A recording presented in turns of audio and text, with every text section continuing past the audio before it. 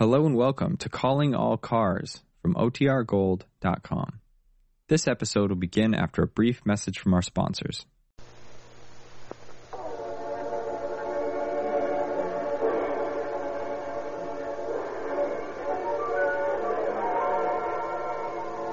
Calling All Cars, a copyrighted program created by the Rio Grande Oil Company. Calling all cars, attention all cars, the Los Angeles Sheriff's Office, broadcast 86. The body of an unidentified woman found in a sack near San Fernando. That's all. Rolls and quotes.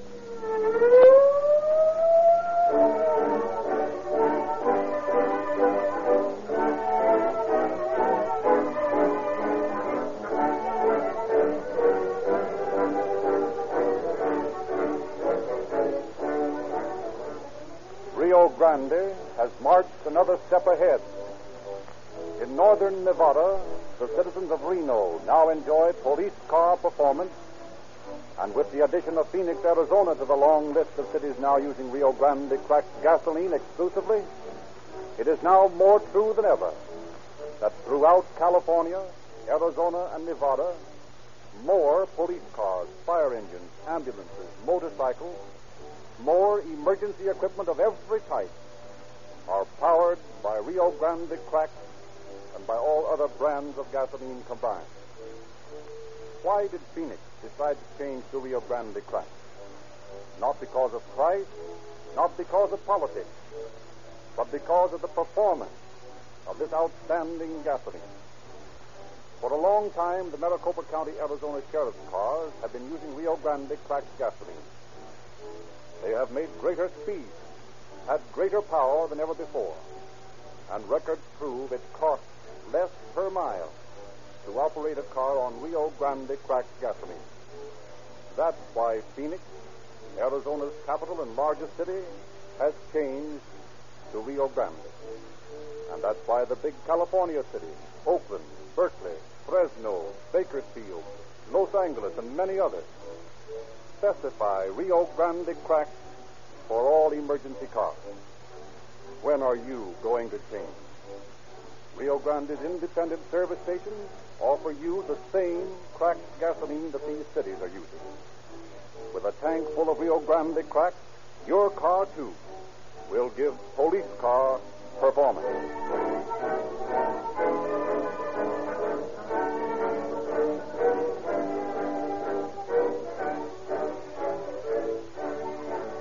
Tonight it is our privilege to welcome to Calling All Cars the famous sheriff of Los Angeles County, Gene Biscalou, who will tell you how the deputies in his office proceed to solve crime.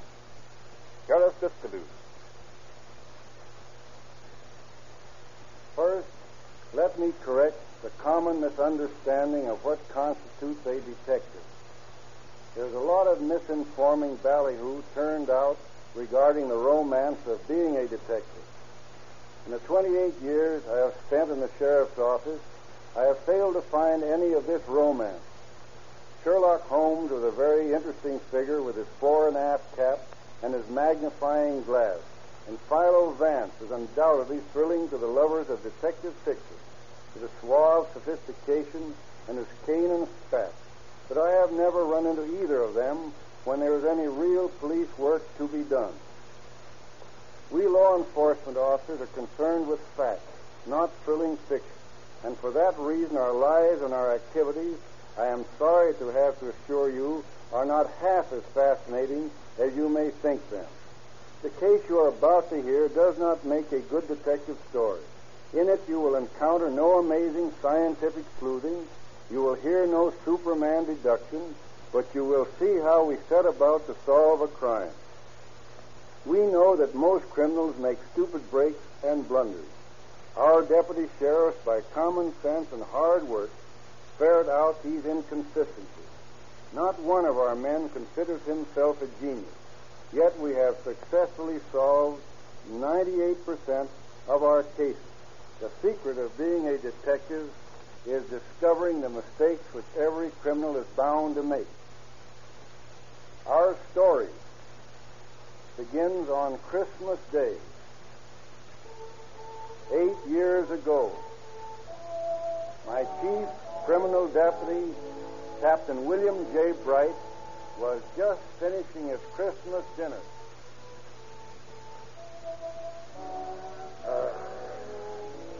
That, my dear, is the best Christmas dinner I have ever eaten. Thanks, Bill. From the looks of that turkey carcass, you seem to have enjoyed it. I did, but I'm not through yet. Now, if you'll just pass me another piece of that mince pie, I'll... Why, Bill, you'll burn. Oh, there's the phone. I'll answer it. Here, you enjoy your pie. And if it's anybody from the sheriff's office, tell him tell him anything. I don't want to be bothered.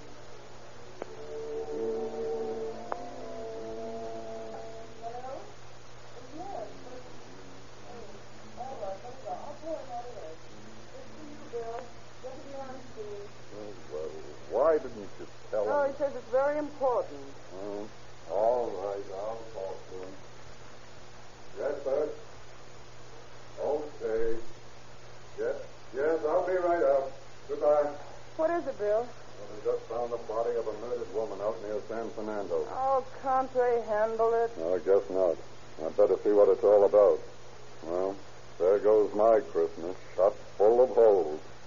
But you enjoy yourself. I'll be back as soon as I can.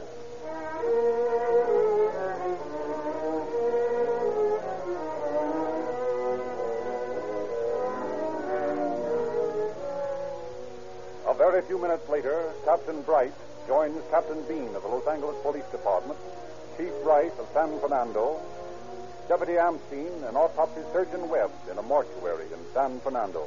We've all been out to the scene of the crime, Captain Bright, but as the corpse was found in the county, we thought we'd better wait for you before we began an investigation. Quite right, Chief. Who found the body? Oh, a couple of Italians, Jack DePula and Danny Peller. They were walking through a field on the outskirts of town when they saw a bundle wrapped up in this canvas sack. They thought it was a bedroll, but as you can see, they were mistaken. Any evidence where the body was found? Tire marks, but the rain has washed them so badly that they're worthless for identification.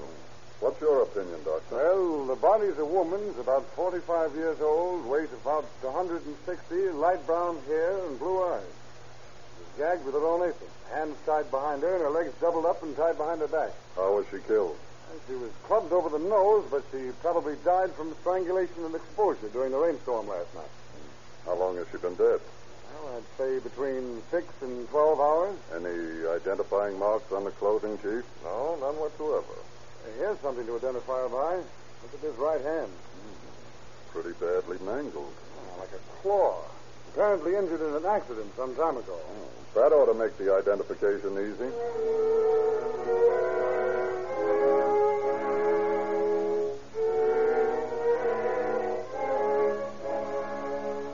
But the human claw does not make the identification easy. For days, deputy sheriffs checked the descriptions of missing women. And although several of them are known to have claw-like right index fingers, still none turns out to be the mysterious victim of the sack murder. Then an unexpected telephone call comes into the sheriff's office. I think that murdered woman with a claw-like finger used to live across the way from me. Excited, Deputy Sheriff takes the informant to the mortuary in San Fernando to identify the body, then bring him back to Captain Bright's office. I'm positive, Captain Bright, that the murdered woman is my neighbor from across the street. What is her name, Mr. Whittier? She went by the name of Molly Bucks, but she told me her real name was Mrs. Amelia Appleby. Why did she use another name? To avoid relatives who were after her money, she said. I understand she inherited nearly $1 million from her husband. And you say this Mrs. Appleby lived across the street from you? Yes. When did you last see her? The day before Christmas. She was standing on the porch arguing with Dr. McMillan. Dr. McMillan? Who's he? Well, he was a friend of Mrs. Appleby's. They used to quarrel a lot.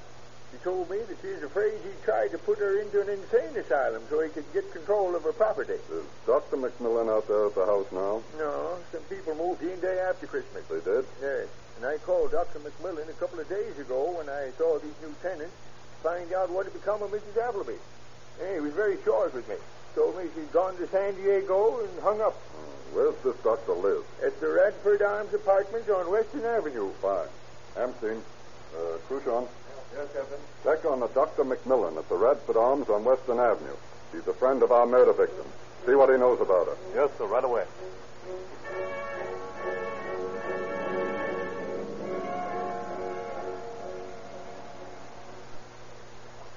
You the landlady? Yes? What apartment is Dr. McMillan? Oh. Dr. McMillan ain't in, and I don't expect him back tonight. He's pretty definite about it, eh, Bert? I'll say. I guess we better try again. I told you Dr. McMillan ain't in. We're deputy sheriffs, ma'am, and we want to know how to reach Dr. McMillan. It's important. I told you he ain't in. He won't be in tonight at all. What's his apartment number? Apartment 7, but he ain't there. We'll see about that. Apparently, she's under orders. Yeah. Let's see. Apartment 7. It's just down the hall here. Yeah. There it is. There's somebody moving around in there.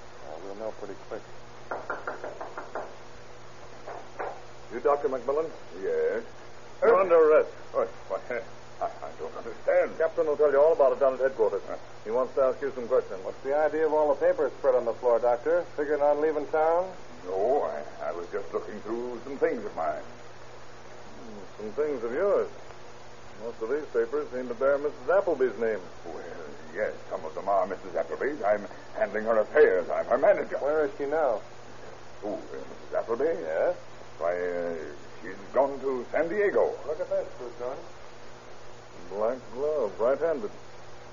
Whose glove is this, Doctor? Why, I guess it's mine. Yeah? Try it on. Very well.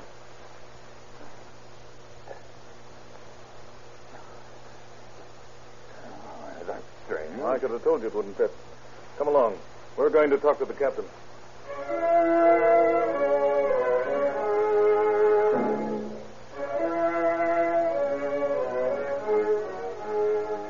Without telling Dr. McMillan the reason for his arrest, Captain Bright questioned him for hours, during which he discovered that the doctor had met Mrs. Appleby at church, and that after they became fast friends, she employed him to handle her affairs.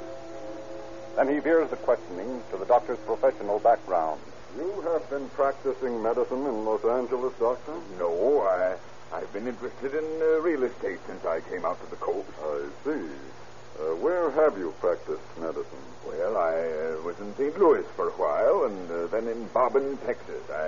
I had a practice in Panthersville, Texas for 8 years. And when did you come to Los Angeles? About 4 years ago. Done pretty well in the real estate business? Oh, I can't complain. Things haven't been so good lately, though. Is that the reason you killed Mrs. Appleby? What? Why did you kill Mrs. Appleby?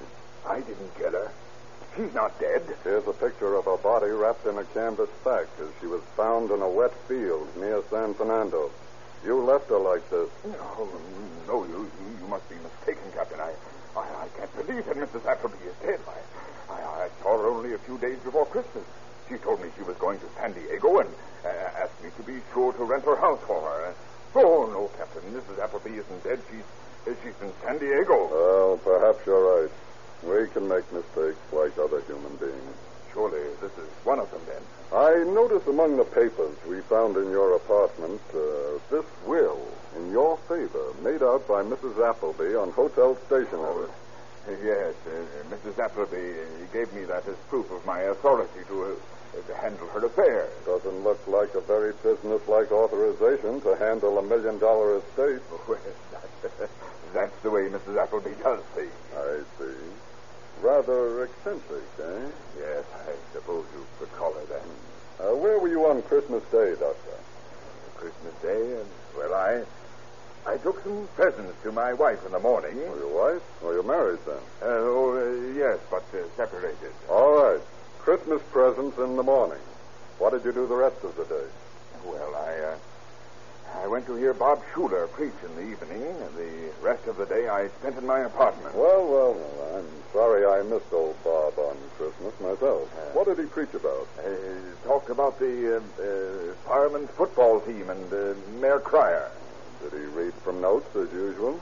No, he spoke extemporaneously. That's interesting, isn't it, Cruchon? Old Bob Schuler talking about the firemen's football team on Christmas Day. Yeah, I got a kick out of that. Say, Captain, if you don't want me in here, I'll get out get at the rest of that evidence on the Kokomoto case. All right, Crusoe. How's the quizzing going? Bill just trapped the doctor on the subject of Bob Schuler's sermon on Christmas. He gave me the office to check it. Hello? Reverend Schuler? Speaking. This is Deputy Crucian of the Sheriff's Office, Reverend Schuler. Yes? What can I do for you? Do you remember the text of your sermon on Christmas? Yes. Did you talk about the firemen's football team and Mayor Cryer? I certainly did not. I preached the story of the Nativity. Well, I was just interested to know. Say, what is this, a joke? Oh, well. I'm checking a story of the suspect. He's trying to use you as an alibi. Thanks a lot, sir. You're quite welcome. What's the dope? One strike on the doctor. Now, Dr. McMillan, did you and Mrs. Appleby... That evidence doesn't seem to tally on that Kokomoto case, Captain. I didn't think it would. Now, let's see. Where were we? Oh, yes. Dr. McMillan, did you and Mrs. Appleby always get along together? Oh, yes. We were the best of friends. Then why did you crush in her skull on Christmas morning? I didn't. You're positive you didn't kill Mrs. Appleby? That's right. But there's a bloodstain on your coat lapel right now. Why, I must have got that while I was shaving. You can see her on my cheek where I cut myself. In the habit of shaving with your coat on? Perhaps you'd like to see the body of the woman you didn't kill. Yes. I think that's the best way to end this unfortunate case of mistaken identity. I'm positive Mrs. Appleby is not dead.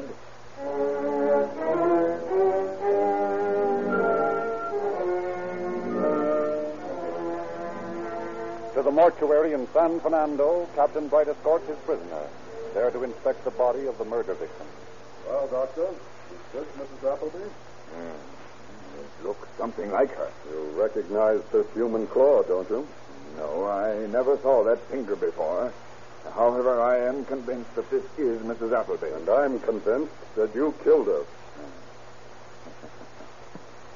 There, my dear Captain, you are in error.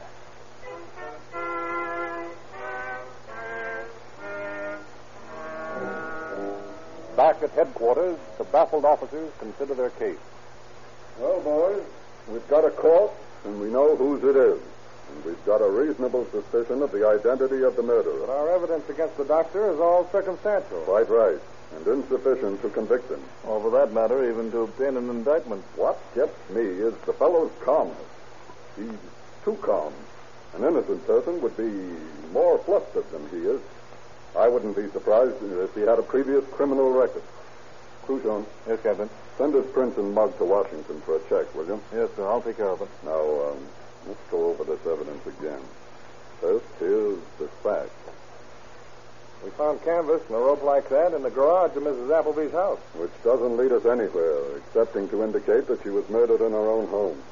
But have you noticed the knots with which the sack is tied? What about them? They're all the same. And I observed that the knots used to truss up the body were the same as these used on the sack. Any of you boys recognize this type of knot? Maybe the murderer was a sailor. Well, devil he was.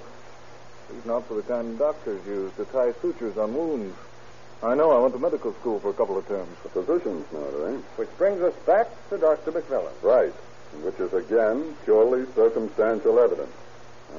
What's the next exhibit? This pair of black gloves was on the left-hand one in Mrs. Appleby's home. The right-hand one in the doctor's apartment. Hey, that reminds me of an interesting fact. What's that? Have you noticed that none of the friends and neighbors of Mrs. Appleby, even including the doctor, had ever observed that claw finger on her right hand? That's right. And that's the one point on which we'd hoped to get an identification. My guess would be that she wore gloves and always kept the deformity hidden. So? Suppose that there was a struggle. Mrs. Appleby ripped off her glove to fight the doctor off, to scratch him. He's got scratches on his face, if you remember, but he never got them shaven. And as I pointed out to him, it isn't customary to shave with your coat on. But a scratched face would bleed onto the lapels of his coat. Right.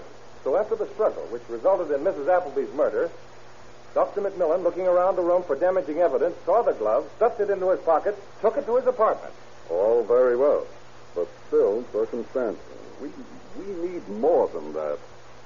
Cruchon. Yes, sir? You get those inquiries off regarding Dr. McMillan's record, if any. And in the meantime, the rest of you boys get busy rounding up friends of the doctor and of Mrs. Appleby and see what they have to say.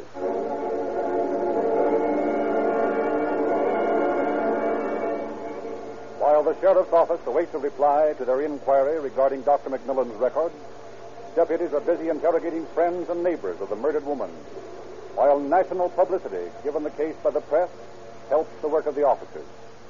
Finally, Captain Bright interviews the doctor again. Now, Dr. McMillan, I believe you told me that you and Mrs. Appleby got along very well together. Oh, we did. Now, several months ago, you two took a trip east, didn't you? Yes, we went to Chicago to look over some of Mrs. Appleby's holdings. And in Chicago, you stayed at an apartment managed by a Mrs. Carl Speech, didn't you? Yes. Mrs. Speech has written us, informing us that you quarreled frequently while there, and that on one occasion, Mrs. Appleby screamed for help, and Mrs. Speech was forced to unlock the door to go to her rescue. She states that she found Mrs. Appleby almost unconscious, and that you swore at her and left the room. Mrs. Speech said that Mrs. Appleby confided in her that she was in constant fear that you would kill her. What have you to say to this? Mrs. Speech was jealous. I think she had a crush on me. What she says is not true. It's spite work. Perhaps. Tell me, Doctor, have you ever been arrested? No. No? Recognize these papers? No. That's strange. They are your record from Leavenworth, where you were sentenced for selling narcotics while you were practicing medicine in Waco, Texas. Well, I've forgotten about that. Rather a convenient memory you have, Doctor. You came back from Chicago by way of the Yellowstone, didn't you, Doctor? Yes. How did you know? Oh, we have our ways of obtaining information. Did you have any disagreements with Mrs. Appleby while you were visiting the Yellowstone? No. You don't seem very positive. The answer is no. Not according to our information. It is a matter of record at the park ranger's office that you attacked Mrs. Appleby and would have choked her to death had not a couple of rangers interfered. What about that? I have nothing to say. Now, when did you last see Mrs. Appleby? December 22nd. You're positive about that? Yes, positive. Yet your photograph has been identified as that of a man seen on Mrs. Appleby's front porch on the day before Christmas, December 24th, arguing with her. A few moments later, you were seen walking toward the bus stop, while Mrs. Appleby followed you, loudly abusing you. Why, Dr. McMillan, we have the statements of half a dozen people to whom Mrs. Appleby has confided her fear that someday you would kill her for her money. You see, Doctor, your victim's hand, that hand is so much like a claw, is stretching after you from the grave, reaching for you, clutching for its vengeance. A pretty speech, Captain. But you can't scare me that way. Well, what have you got to say? What do you think of the discrepancies in your stories? Well, I must admit it sounds pretty bad, but I didn't kill Mrs. Appleby. We're convinced that you did, and we're going to see that you stand trial for her murder.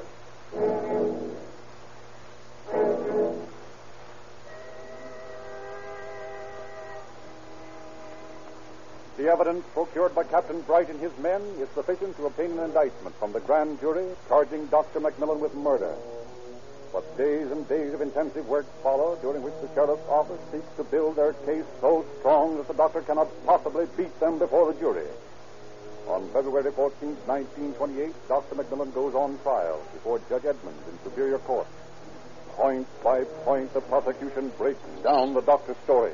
You have testified, Dr. McMillan, that you have but one bank account in your name. Is that correct? It is. And perhaps you can explain to the court the existence of these 4 passbooks from 4 different banks in which you have deposited and from which you withdrawn large sums.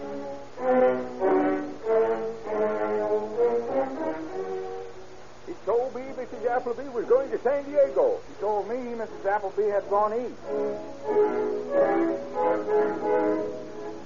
Mrs. Appleby and I never had a serious quarrel. I had to drag Dr. McMillan away from Mrs. Appleby when he was choking her to death in Yellowstone last summer. She told me that they quarreled constantly and that she feared Dr. McMillan would kill her someday. I attended the Trinity Methodist Church Christmas night, and the Reverend Schuler did not speak from notes. I spoke from notes Christmas evening as I do at every service. I'm a member of Trinity, and I know Dr. McMillan, but I'm positive he was not in church Christmas night. I knew nothing of Mrs. Appleby's death until Captain Bright informed me that she had been murdered. Then how does it happen that arresting officers found in your pocket a newspaper clipping telling of the finding of her body? Mrs. Appleby's alleged will, which grants Dr. McMillan power of attorney, is, in my opinion, a forgery and written in Dr. McMillan's own handwriting.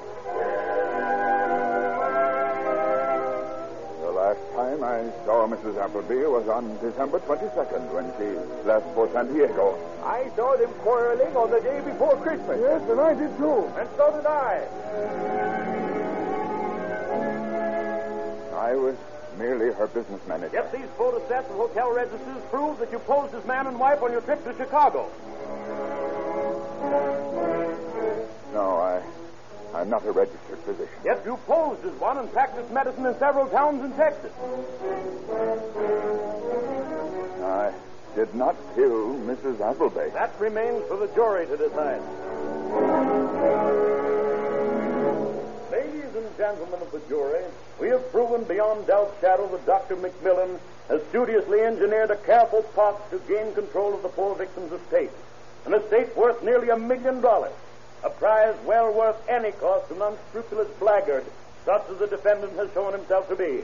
Terrorizing this poor woman, he slowly gained control of all of her affairs.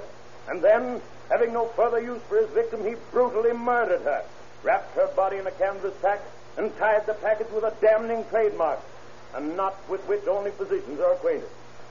We have, ladies and gentlemen of the jury, provided you with a fact. You have the body. You have the motive, and we have shown you the killer. It is for you to decide the degree of his guilt. For in the minds of all of you, there can be no question of innocence. This man has broken the ancient law. Thou shalt not kill. I invoke another ancient law. An eye for an eye. A tooth for a tooth. Ladies and gentlemen of the jury, I ask that you find the defendant guilty and recommend for him the penalty of death.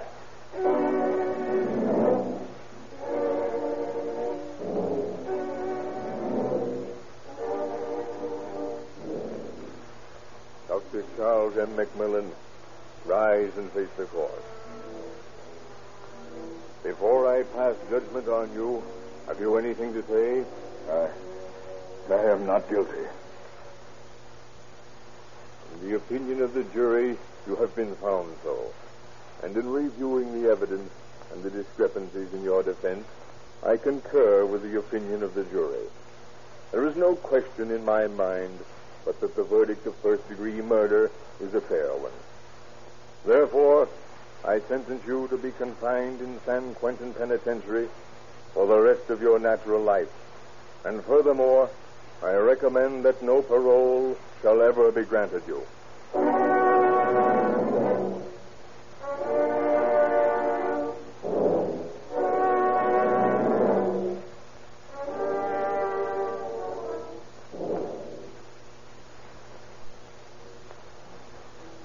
Although Dr. McMillan appealed his case, the court upheld the verdict of guilty, and Dr. McMillan was taken to Folsom Penitentiary, where he is still confined. He still refuses to confess his guilt, although there can be no question in the mind of any person who reads the evidence deputy sheriffs piled up against him. You will note in our dramatization of this case that we did not intimidate the doctor at any time.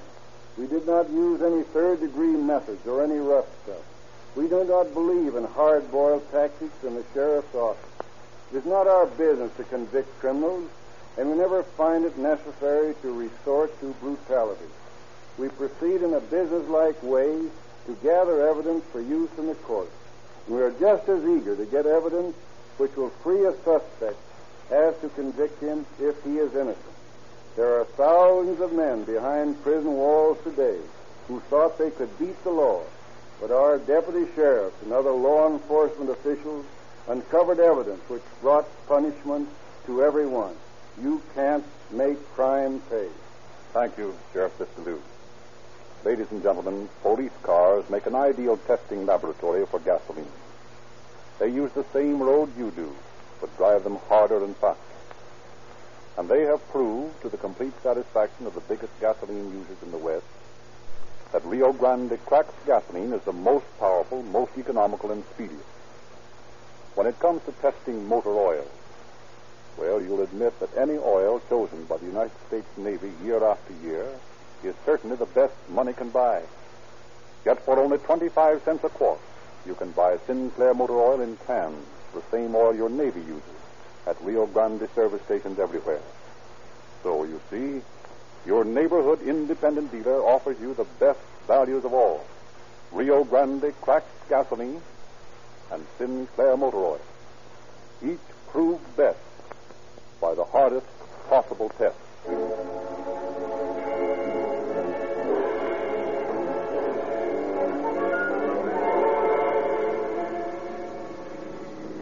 Calling all cars, attention all cars at Los Angeles Sheriff's Office.